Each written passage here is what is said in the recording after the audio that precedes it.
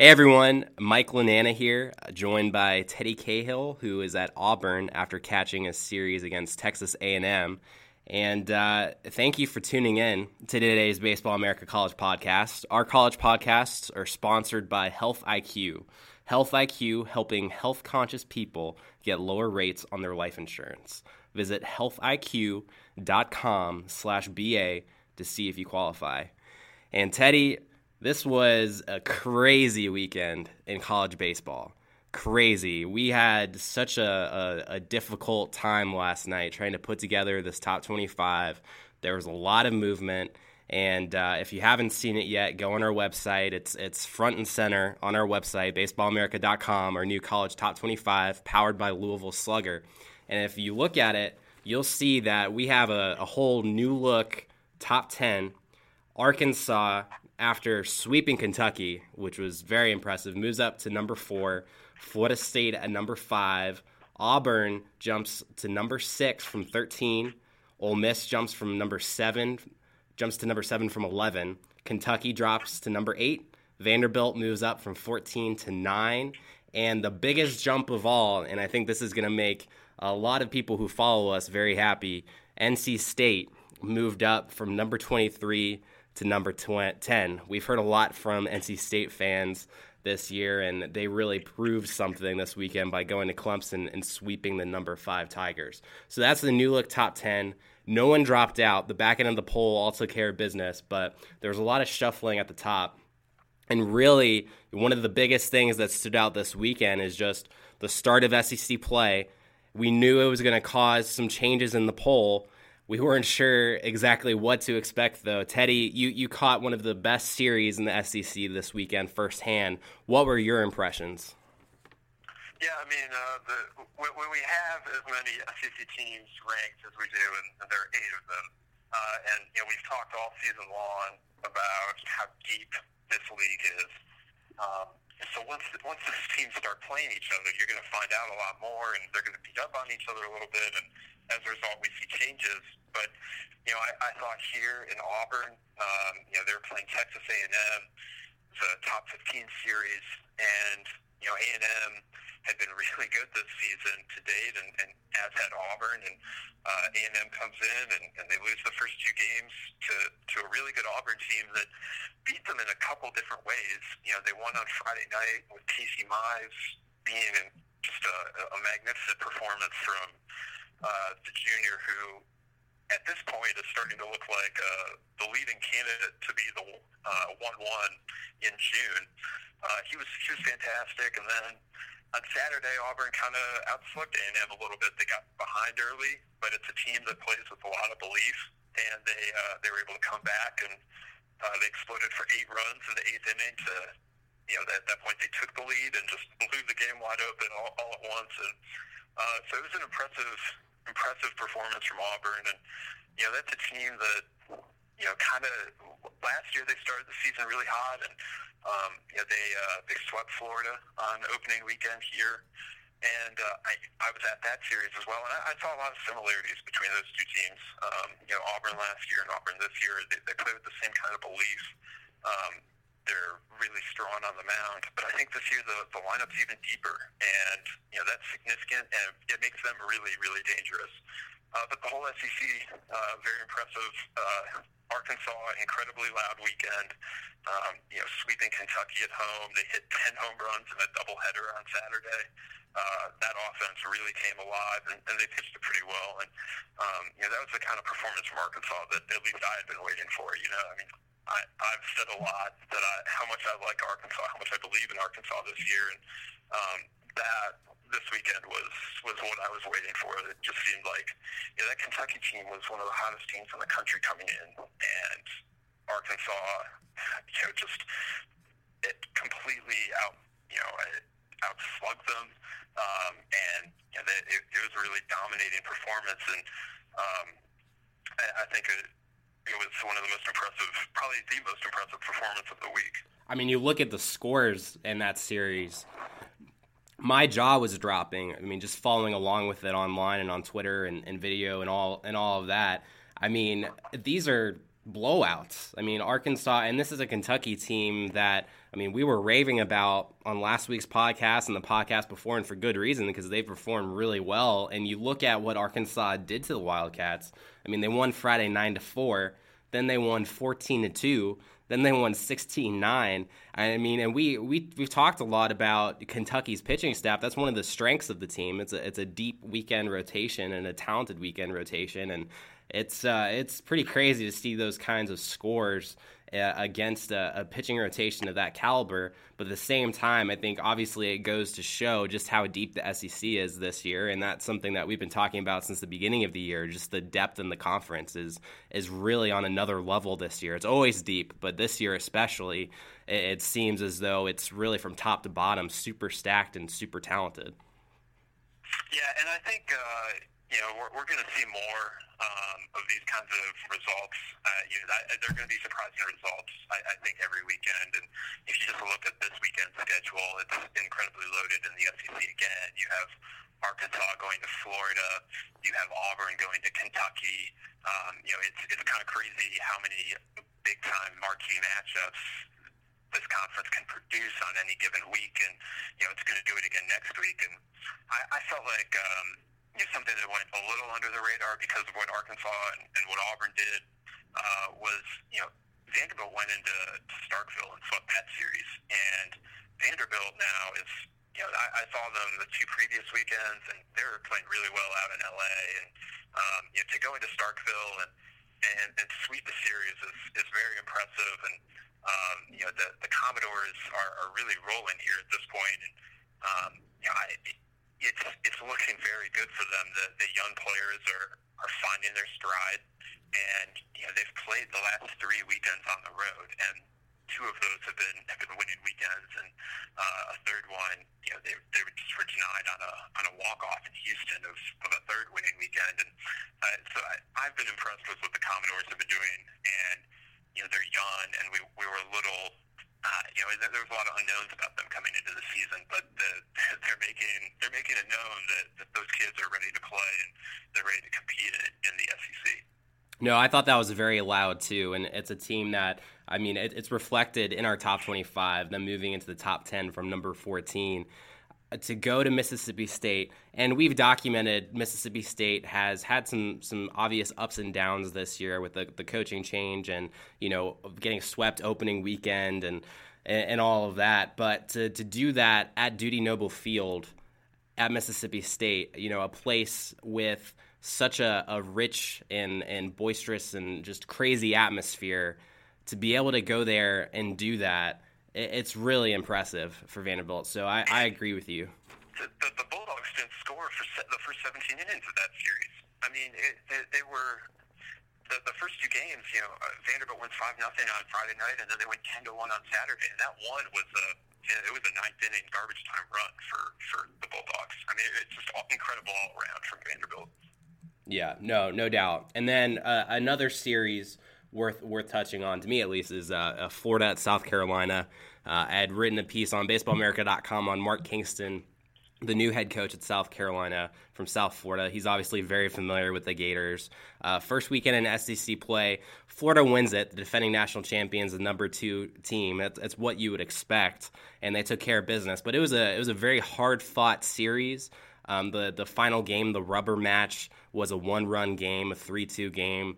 It was right there. It was winnable for South Carolina. To me, the way they've played, even though they lost the series against Clemson and they lost the series to Florida, if I'm a South Carolina fan, I'm encouraged at the way that they've fought. Obviously, at the end of the day, you're going to need some wins on your record. I mean, that's what's going to get you into the regionals, having those wins. But these experiences early on, I think, will bode well for South Carolina.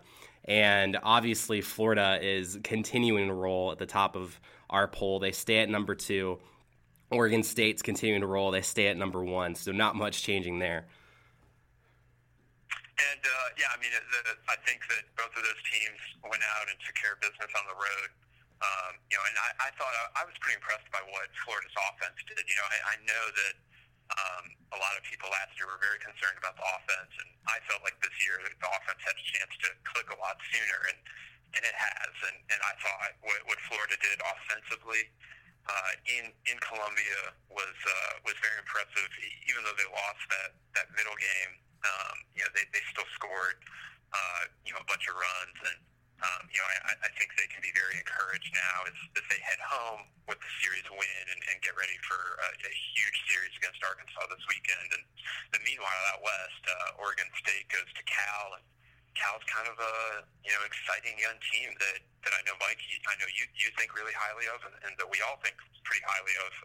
It's a team that's been playing really well. Andrew Vaughn is hitting as well as anyone in the country, and none of that phases Oregon State. Pat Casey was suspended the first couple of games of the series following an injection last week. That didn't bother them. And they've won just an incredible number of series here. And they don't even have their best player. They don't have Nick Madrigal. It's insane what they're doing. And they haven't lost a Pac-12 series since 2016. And it's just incredible how they just keep rolling through. And, they're doing it in kind of some different ways, and they just find ways to win. And, at this point, that's what we expect from the Beavers. But the excellence, the sustained excellence is remarkable. No, it certainly is. To be able to do that on the road against, like you said, I think a very talented Cal team, and I think a team that certainly does have a chance to make some noise this season and get to a regional. But to do that, to pick up really right where they left off. I mean, the Beavers went an absurd 27-3 in Pac-12 play last year. I keep repeating that number because I just can't believe it. It's still a year later. I have a hard time fathoming that. And to pick up right where they left off with all the you mentioned suspension, Nick Madrigal getting hurt, just everything that's going on there, to just keep rolling as if nothing, phases them. It's really impressive, and it's a testament to the culture and the system there that Pat Casey and his coaching staff has built. Because certainly to be able to excel at this level, I mean, really in a very professional and consistent way, it's tough to do with a group of 18 and 22-year-olds. So it's certainly very impressive. And, the rest of the Pac-12, unfortunately, Stanford was not in action this weekend due to exams. I can only assume they aced their exams because they go to Stanford, and they're probably pretty smart. Maybe that's a the exams are probably pretty hard, though. Yeah, that's true. That's a good point. We should probably do some digging and see just how they did. But yeah, so, Stanford stays put, Oregon State stays put at number one. It's very clear that those two teams are the class of the Pac-12 and are two national championship contenders. We've obviously touched on the SEC and the contenders that they have, and there are a lot of them in that conference. The ACC, though, at this point is a different story. It's a bit perplexing. I was at an ACC series this weekend, Wake Forest and Louisville, and I'm going to dig into that conference and that series a little bit more. But first, let's get a word from our sponsor here, Health IQ. How would you like to save money for being active and physically fit? Like saving money on your car insurance for being a good driver, Health IQ saves you money on your life insurance for living a health-conscious lifestyle. To see if you qualify, get your free quote today at healthiq.com/BA or call 1-800-549-1664 to talk to a Health IQ agent. Mention the promo code BA for savings. Okay, so I was in Winston-Salem this past weekend, catching a series between Wake Forest and Louisville, as I mentioned, and after this series, and also concurrently after what NC State did at Clemson, I'm just throwing my hands up and giving up on figuring out the ACC right now, because it's a weird year in the conference. Louisville, we've talked a lot about Louisville, a team that has lost pretty much all the key players that you've talked about with Louisville over the last few years.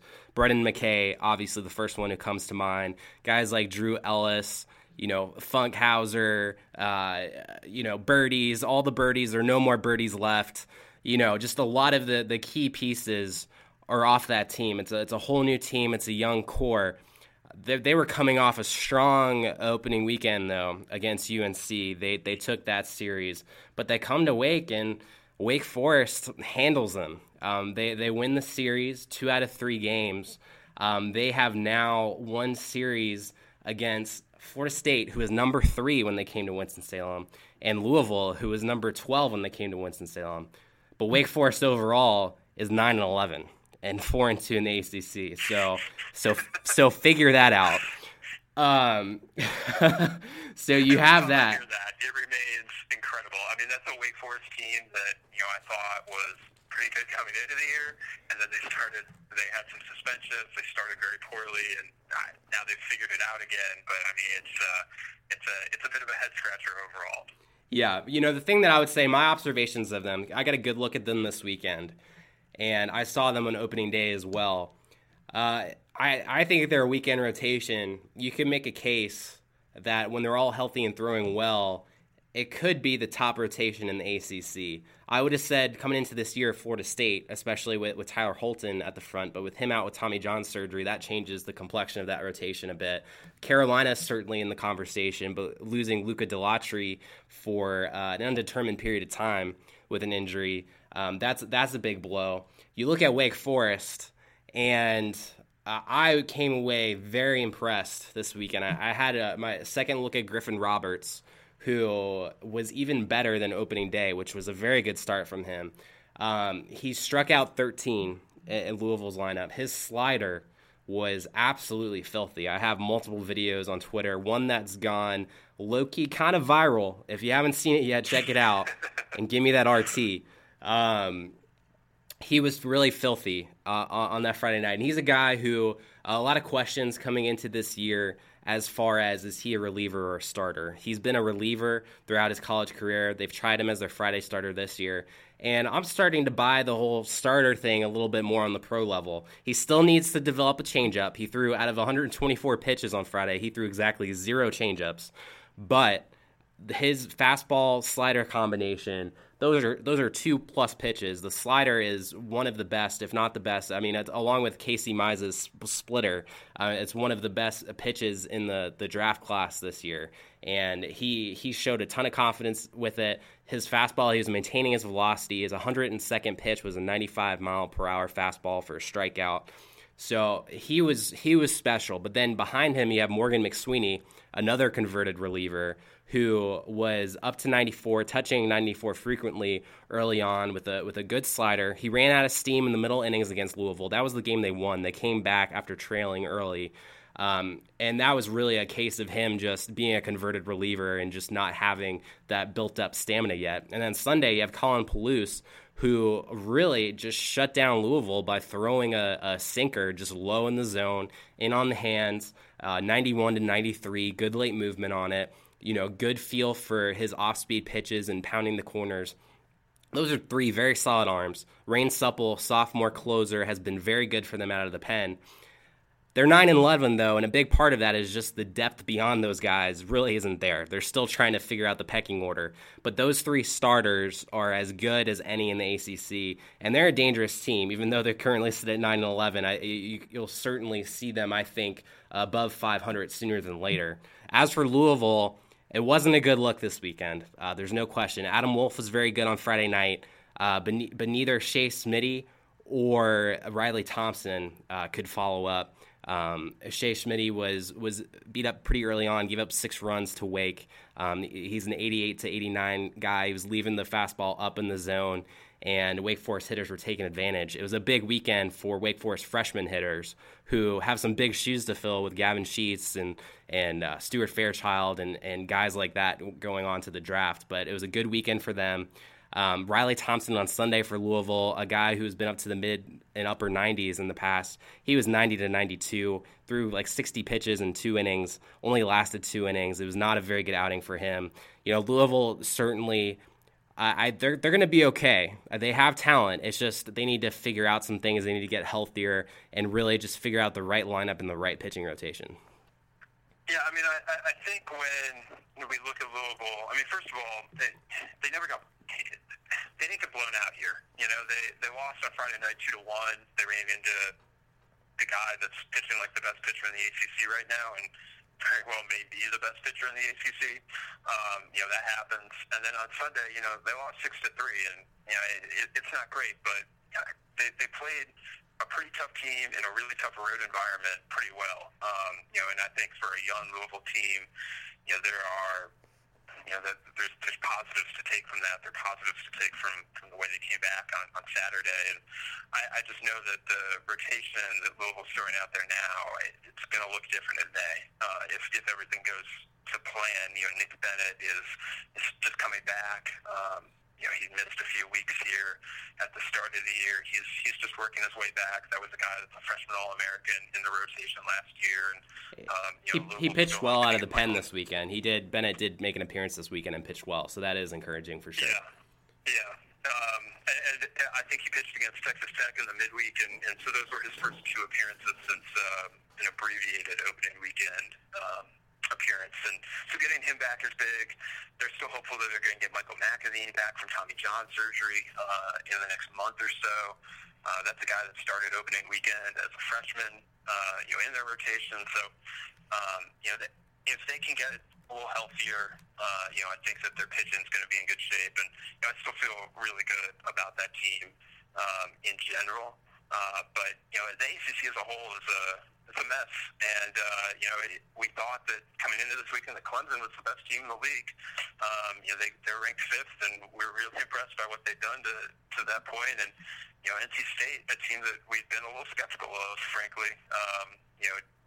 The schedule had been very soft to this point, but I can't really talk about their soft schedule anymore because they just went to Clemson and swept a series. They'd never done that before as a program, and the Wolfpack, they held down a really powerful Clemson offense to one run over the first 2 days, and Elliot Avent told me that the wind was blowing in at Clemson those 2 days, and that helped. But North Carolina State still found a way to score runs. Clemson didn't, and Avent really credited pitching coach Scott Foxhall for the way he called pitches, the way that the Wolfpack were set up to face the Tigers, and the North Carolina State offense, we knew they were going to hit. That wasn't really a question, but the way it's rolling right now, it's very impressive. Brett Kentman's playing incredible. Josh McClain has been very good. He was a leadoff hitter. They got Evan Edwards stepping up, taking over the cleanup spot. Will Wilson has been, really, really solid. He hit 2 home runs in Sunday's finale. And they're doing this all without Steven Patera, who's been a regular in their lineup for the last few years. And, he's out with a hamstring injury still for a couple more weeks. But it's an incredibly offensive team.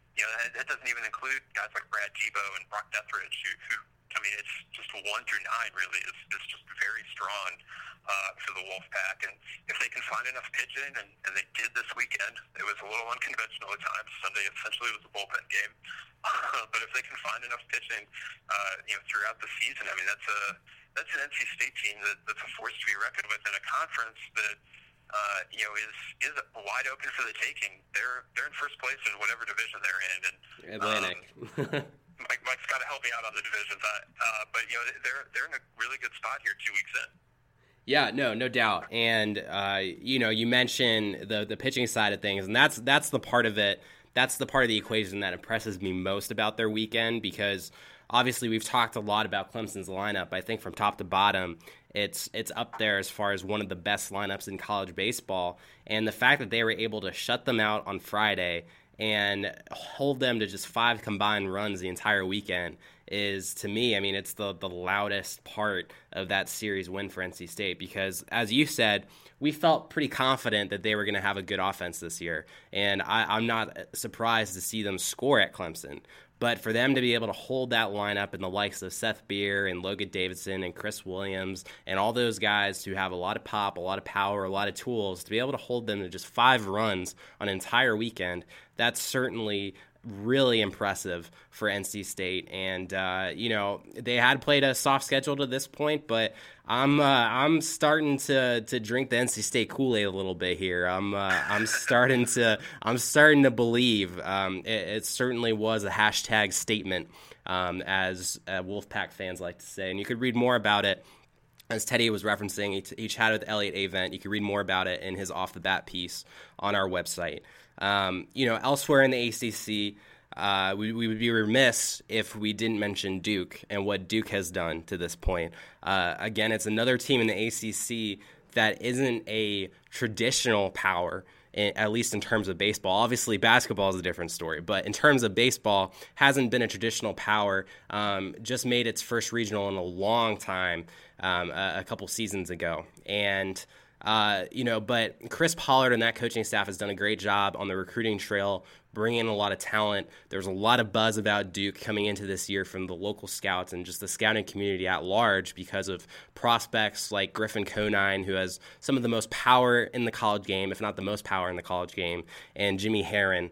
And, really, Duke has done this not just with those two guys, because those guys have been up and down offensively to this point. They've done it. It's been a whole team effort. Conine's been mostly down. Yeah. It's been. I saw Conine very good. I went to the one game where he was. He homered and then hit a double off the wall and left. But yes, no, he's been mostly down. So they've done this. It's not just those two guys. They've done it as a whole team effort. They've pitched well. They had a really young pitching staff last year. A talented pitching staff. They brought in some talented recruits, but very young and inexperienced. And those guys are growing up a little bit. They've developed. They're showing that they've made at least a little bit of a jump, if not a bigger jump. And if they can continue to pitch the way they have, to have this whole team effort that they have going on, they're a very dangerous club. You look at what they've done the first 2 weekends in ACC play. They win a series against a then-ranked Virginia team. Virginia's, I'm not pushing the panic button yet, but my fingers kind of on it. They've had some injuries and don't look quite the same. They were able to come back in a really hard-fought series against Boston College this weekend, but Virginia is not off to a great start here in ACC play. But Duke beats Virginia opening weekend, and then they beat Miami, another traditional ACC power. Again, a team that's down in terms of talent the last 2 years, but they beat them, and that's really loud for Duke to be able to do that the first 2 weekends. They're in first place in that other division, the Coastal Division in the ACC, and it's a little strange to see, but I believe we talked about this on our last podcast. You look at their schedule and you look at their division opponents. That's at least this year the weaker division in the ACC. It seems. I don't know. We could be wrong. I have no idea. But we knew about the ACC. We might not know. Yeah, we might not know. Maybe it's a stronger one. I don't know. But so far they lead that. They're tied with UNC, who swept Pittsburgh this weekend. Was a good finally, UNC getting on the right winning track there. It was something that needed to be done for them. They finally started hitting a little bit and swinging the bats. We'll see if they carry that over into some tougher competition. Florida State's coming to town this weekend coming up. But Duke has been very impressive so far. NC State's been really impressive so far. I still don't know who the best team in this conference is. I still want to say it's maybe Florida State, maybe Clemson in terms of talent, but I really don't know if, and we talked about this a little bit, if there's a team that you could put your finger on right now and say, hey, this is a national championship contender. Yeah, it's really tough. Right now in my constantly updating Aid for Omaha and this week's Off the Bat, Florida State's the only ACC team that I have in there, and if Clemson had won this weekend, they might have found themselves in the field. I don't know, but it's rough right now trying to pick out teams in this league that you feel confident about, and especially when we start looking at the postseason, because the thing about both Clemson and NC State is that they're so offensive, and Clemson has had they haven't. Monty Lee's had them host regionals in back-to-back years, and they haven't been able to win a regional. And this team's set up in kind of the same way, that it's very hitting heavy and that the pitching is okay. It's good enough to win conference, but you put it in a regional setting, and like last year, Vanderbilt comes in, and they don't have anyone to match up with Kyle Wright. No. And it's going to be the same story for Clemson this year. If they get the wrong matchup, they're going to be out-pitched, and at that point they have to prove that they can hit elite, probably SEC pitching, and that's tough. And NC State's kind of in the same boat. It's been obviously they're really good at getting to regional finals. They've made it to three in a row, maybe four in a row. They just haven't been able to quite get over the hump, and state fans know all about that, and just how tough that's been for them. And this team, I feel like, is kind of in the same way as Clemson, that they're going to hit a lot, but if they get matched up at the wrong spot, are they going to be able to handle the elite pitching that they would then have to face in a regional or super regional? And Duke is so young. Louisville is pretty young themselves, and trying to pick out a team from that group that can make a deep run in the postseason it's tricky right now. And for me right now, it's still Florida State. I still believe the experience, depth of that team, but I'll tell you, without Tyler Holton, it looks a lot different. And then when you talk about trying to win in Omaha without your ace, it's one thing to go through the ACC. It's one thing to go through the first couple rounds of the tournament without that guy. But to go out on the biggest stage and not have him available, I mean, that's going to be a tall order for the Seminoles. And in general, I mean, that's where the ACC is right now. It's a weird place. But it's not just that conference. The Big 12 is suffering from that right now. Texas Tech and TCU, the two teams we liked the most coming into the season. You can start Texas into that too. I mean, they've all kind of been scuffling out of the gate. Texas Tech has been going so well. This road trip was really tough on them, and there's no shame in that. But they're also missing their ace and Stephen Gingrey. The Pac-12 has a couple elite teams. The SEC has several elite teams. The rest of the country, right now at least, is a little lacking in terms of elite teams. Yeah, I agree with you completely. And the thing to me, and you touched on this, talking about some of the powers in the ACC lacking on the pitching side, having that dominant rotation. And really, you compare pitching with those elite teams in the SEC and their rotations, and in the Pac-12, I mean, Stanford with Beck and Bubich and Eric Miller, and obviously, you look at Florida with Singer and Coar and Dyson, and just so many, and Auburn with Mize. I mean, it's just nonstop. It seems like every team has multiple aces, and you look at the ACC, and you don't really see that. I mean, that's why, I'm talking about Wake Forest as maybe the top rotation. I think it is in terms of stuff. North Carolina, maybe with Baum and Bergner, if they're able to pitch the way that they pitched this weekend, if they're able to continue that, they certainly have the stuff to be dominant. Losing Daughtry for however long they don't have him is certainly a big blow there. But yeah, there aren't a lot of pitchers right now in the ACC who scare you, and that's just not the case in the SEC and Pac-12 right now. Yeah, and that's going to be a thing all season long. Is in the ACC, there are like a handful of true Friday starters, and I think the teams are really offensive. It's just a very offensive year in the ACC. I am offended. In the postseason is going to be fascinating to me. Yeah, no, it is offensive. I am offended because I can't figure it out. But yeah, no, those were, for at least for me, those were the big storylines from this weekend, from what I saw. Teddy, is there anything else that you would like to touch on here? Yeah, I think that, first of all, I have a few things. First of all, shout out to Southern Cal and USF. They both threw combined no-hitters. Shane McClanahan was dominant for USF on Friday night. 15 strikeouts in 6 innings. His numbers are silly. Looking forward to him playing a little step up in competition when American play starts. I think it's next week for them. So a couple more no-hitters. The year of the no-hitter continues. In the Big Ten, Minnesota, huge series win at TCU. The Gophers are going really well. We've had Indiana ranked all season long. Illinois has been ranked the last couple of weeks. Minnesota was a team I felt really, I was encouraged about coming into the season. They get a marquee series win. We'll see if they're able to carry that over now. And Ohio State is the Ohio State, Teddy. The Ohio State. The Ohio State. And the Buckeyes. That is not a team. Minnesota, I felt like, could make a run at the conference title this year.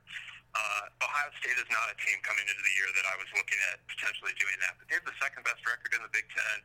They're on a 6-game winning streak. They have wins against Southern Miss, Coastal, 2 wins against UNC Wilmington. It's an impressive group. Their offenses are really going hot, and I've just been very intrigued by what the Buckeyes put together, coming off of a pretty disappointing 2017. But they're going really well now here in 2018, and you can hear more about that also. And off the bat, I don't want to get started on the Big Ten because I'll probably just keep rolling. So we'll keep moving it here. And recognize on a more somber note that, Augie Garrido, legendary Texas and Fullerton coach, the winningest coach in NCAA history, died on Thursday. And that was a very emotional for a lot of people in college baseball. He had touched so many lives. So many people in college baseball played for him, played under him, coached with him, and he was a very beloved figure around the game. And you saw that outpouring throughout the weekend. I saw several places putting either his number 16 or his initials on their mound. And Cal State Fullerton, the place that he built, essentially put his number huge in center field, and both the Titans and the Longhorns, the two teams he's most associated with, had big sweeps this weekend in what I imagine was just a very emotional weekend for everyone associated with those programs, especially at Texas, where those players, for the most part, were recruited by him, and several of them played under him as well. So it was very impressive to see the outpouring from the baseball community, both in college and pro ball, and just the way that extended into this weekend. Yeah, no doubt. And it was certainly, there's no question what an impact Augie Garrido made on the college game. Teddy and myself, we're a bit younger and don't have as much of a personal relationship with him as some of the coaches who've been in the game for as long as they have. But you talk to people around baseball, and when his name comes up, it's just nothing but respect for what he did, what he built at Cal State Fullerton and Texas, and just his value and his wisdom and what he imparts on young men and helping them really become men and helping them the rest of their lives. There's no question that he is such an impactful force in college baseball, a legend, obviously the winningest coach, and certainly his loss is felt around the country, and thoughts and prayers go to the Texas and Cal State Fullerton and all the communities that he had been a part of, his family and friends and everyone in the game that he had touched, certainly. So our best thoughts and prayers to all of those people. And, Teddy, it's been another wild week, obviously, in college baseball. There's been a lot going on. It's only going to get wilder, I'm sure, these next couple of weekends. There are going to be some more difficult calls in our top 25, a lot more movement. So make sure that you continue to follow us. You can follow Teddy at Ted Cahill on Twitter. You can follow me at mlanana. That's MLANANNA. Rewind and replay that if you didn't hear that. And it's tricky. And we appreciate you listening and reading as always and following along. And we look forward to continuing this week and podcasting again next Monday. So thank you for tuning in to today's Baseball America College Podcast. Our college podcasts are sponsored by Health IQ. Health IQ helps health-conscious people get lower rates on their life insurance. Visit healthiq.com/BA to see if you qualify. Thanks again. Talk to you guys next week. Everybody in your crew identifies as either Big Mac Burger, McNuggets, or McCrispy Sandwich. But you're the Filet-O-Fish Sandwich all day. That crispy fish, that savory tartar sauce, that melty cheese, that pillowy bun. Yeah, you get it. Every time. And if you love the Filet-O-Fish, right now you can catch two of the classics you love for just $6. Limited time only. Price and participation may vary. Cannot be combined with any other offer. Single item at regular price. Ba-da-ba-ba-ba.